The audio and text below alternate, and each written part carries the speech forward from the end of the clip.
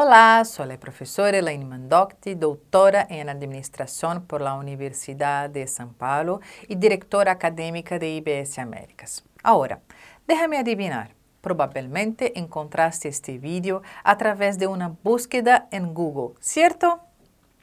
Google é o sitio web mais visitado alrededor del mundo, uma companhia multibilionária que não tem nada de que preocupar-se com relação a sus competidores. ¿Sí? Bueno, no necesariamente. Google sabe que sua existência está constantemente sendo ameaçada porque, sem dúvidas, há alguém em seu pequeno garaje en este exato momento criando uma nova página web de búsqueda que pode ser um competidor direto de Google. En pouco tempo, esto puede parecer medio absurdo, pero derivaron Yahoo desta mesma maneira. La empresa sabe que sua supervivência depende de sua capacidade de inovar, de la mesma maneira que outras empresas necessitam estar constantemente en la búsqueda de nuevos mercados, flujos de ingressos, nuevos produtos e mercados. En este vídeo vamos a discutir cómo Google y otras empresas gerenciaron el proceso de innovación a través de la matriz Anzoffe y otras herramientas. No te lo pierdas. En el tema de hoy puede ser muy importante para su carrera e empresa. Google está constantemente innovando. Los dos principales ejes de la innovación sugeridos por el profesor Igor Anzoffe a través de su famosa matriz de productos y mercados. La idea en general es que las compañías innoven a través de la oferta de nuevos productos para sus clientes existentes. O puede innovar en el mercado a través de la oferta de nuevos productos para otros que todavía no son clientes. Las empresas pueden innovar radicalmente en busca de nuevos productos, como también nuevos mercados. Este concepto simple, sin embargo significativo, fue creado en 1950 por el profesor Anzoffe y todavía es una de las herramientas más utilizadas en administración. La primera iniciativa que todo gerente necesita tener en cuenta si quiere aumentar sus ingresos es vender más de sus productos actuales para los clientes actuales. Anzoffe llamaba a esta acción básica de estrategia de penetración de mercado o Market Penetration Strategy en inglés. Esto significa inversión en ventas, en comunicación, en diversificación de canales de venta y eventualmente reducir precios como una alternativa para vender más. Probablemente mientras yo ya hablaba, ya pensaste en algunos problemas que una empresa puede enfrentar al seguir esta estrategia. Primero, el margen de ingresos será reducido como consecuencia de sus inversiones en marketing. Implementar esa estrategia solo tiene sentido si hay economía de escala.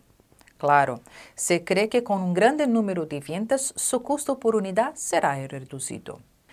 ¿Y cuál es el segundo problema que la empresa podría enfrentar a través de una estrategia?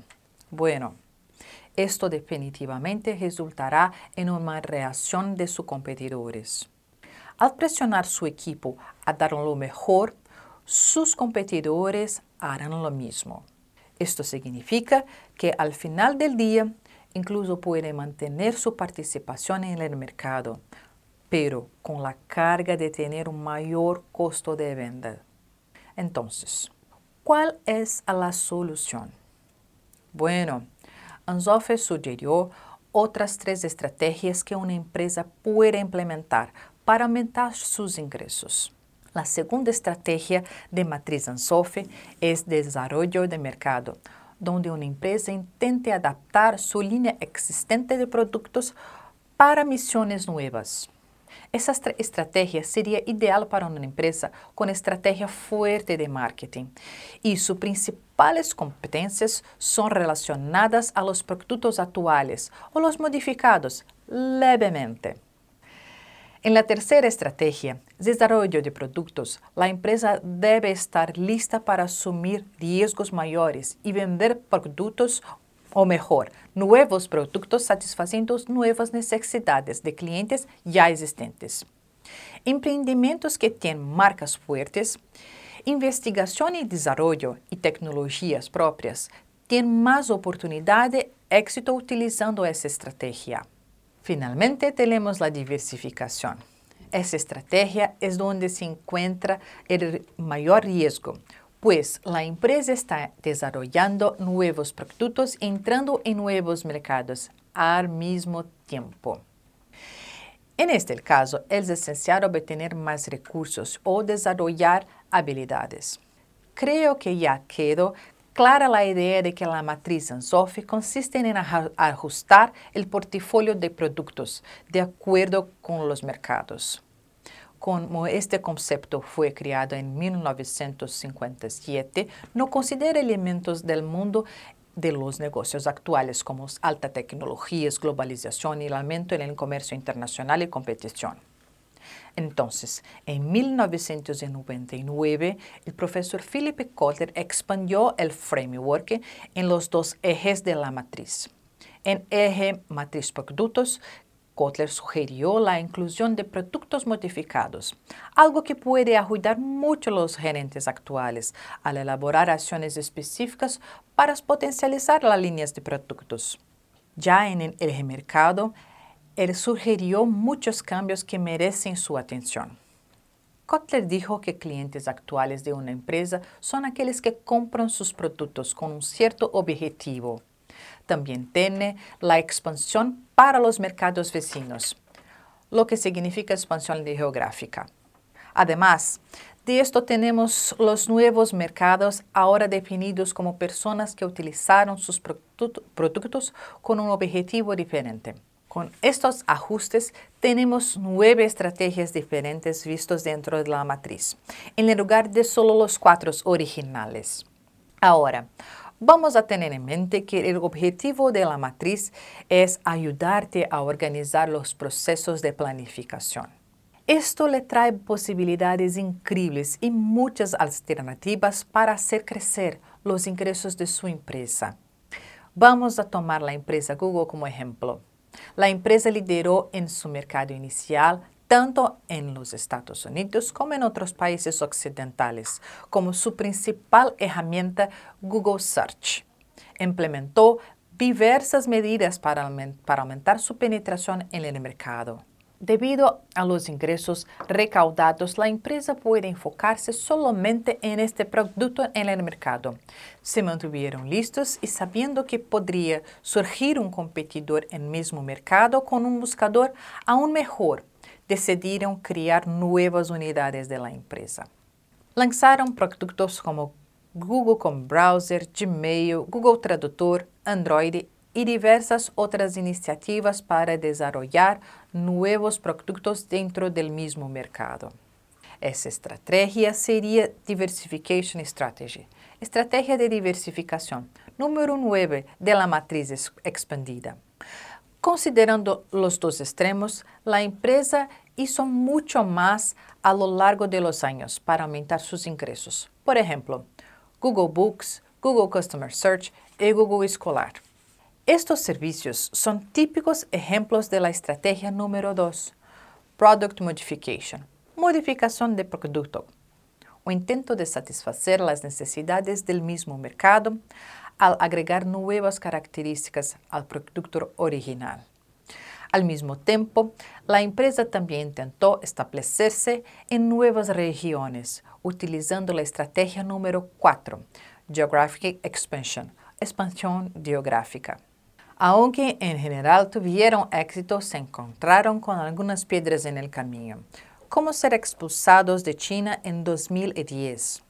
Es visible que Google adaptó una forma de expansión a través de la estrategia de adaptación para atender a las expectativas de los clientes en otras regiones del mundo. Y por último, pero no menos importante, recientemente la empresa se ha expandido utilizando la estrategia de innovación, Innovation Strategy. Abrieron nuevas unidades de negocios y solamente en mercados emergentes como en Brasil, Indonesia, México y otros más. Como puede ver, Google utilizó prácticamente todas las estrategias de la matriz, lo que realmente es impresionante. En el artículo que preparé para esta clase, explico un poco más a fondo cada estrategia e incluyo otros ejemplos de las iniciativas de Google utilizadas en los últimos años de su existencia. Asimismo, ilustro las 9 estrategias sugeridas por el profesor Kotler. En el artículo también discutimos cómo Google tiene ingresos después de todo, ya que la mayoría de sus productos y servicios son ofrecidos gratuitamente. Sin duda, la empresa proporciona un gran beneficio a la sociedad por medio de su búsqueda e investigación para un grande porcentaje de personas, independientemente de los ingresos o localización geográfica. A pesar de todo esto, la empresa también tuvo que lidiar con algunos problemas, especialmente en leyes antimonopolios. Tanto poder consolidado puede generar un setback tanto en innovación y competencia. Como ejemplo, podemos citar que Google tuvo que pagar 1 billón de euros en Francia después de investigación de 4 años sobre evasión de impuestos. Al final del día, cuanto más grande eres, más personas van a observarte, ¿cierto? En el curso de hoy hablamos sobre la matriz expandida de producto y mercado y aplicamos este framework al caso de Google, una de las empresas más poderosas del mundo. Incluso después de 50 años de su fundación, la matriz Anzoffe continúa siendo una guía importante para las estrategias de mercado. Cuanto más competitivos y turbulentos se tornan los sectores del mercado, son más necesarias la creación y ejecución de estrategias adecuadas. Tenga en mente que lo que es realmente difícil es aplicar la estrategia y de manera correcta. Si te gustó esta clase, pero todavía tienes algunas dudas sobre las estrategias de Google ingresos empresariales o la matriz de Anzoffe, comente y participe en la discusión aquí abajo en la sección de comentarios. Y claro, ustedes siempre es bienvenido para ver los otros vídeos en nuestro canal America's Business Channel. Hasta la próxima.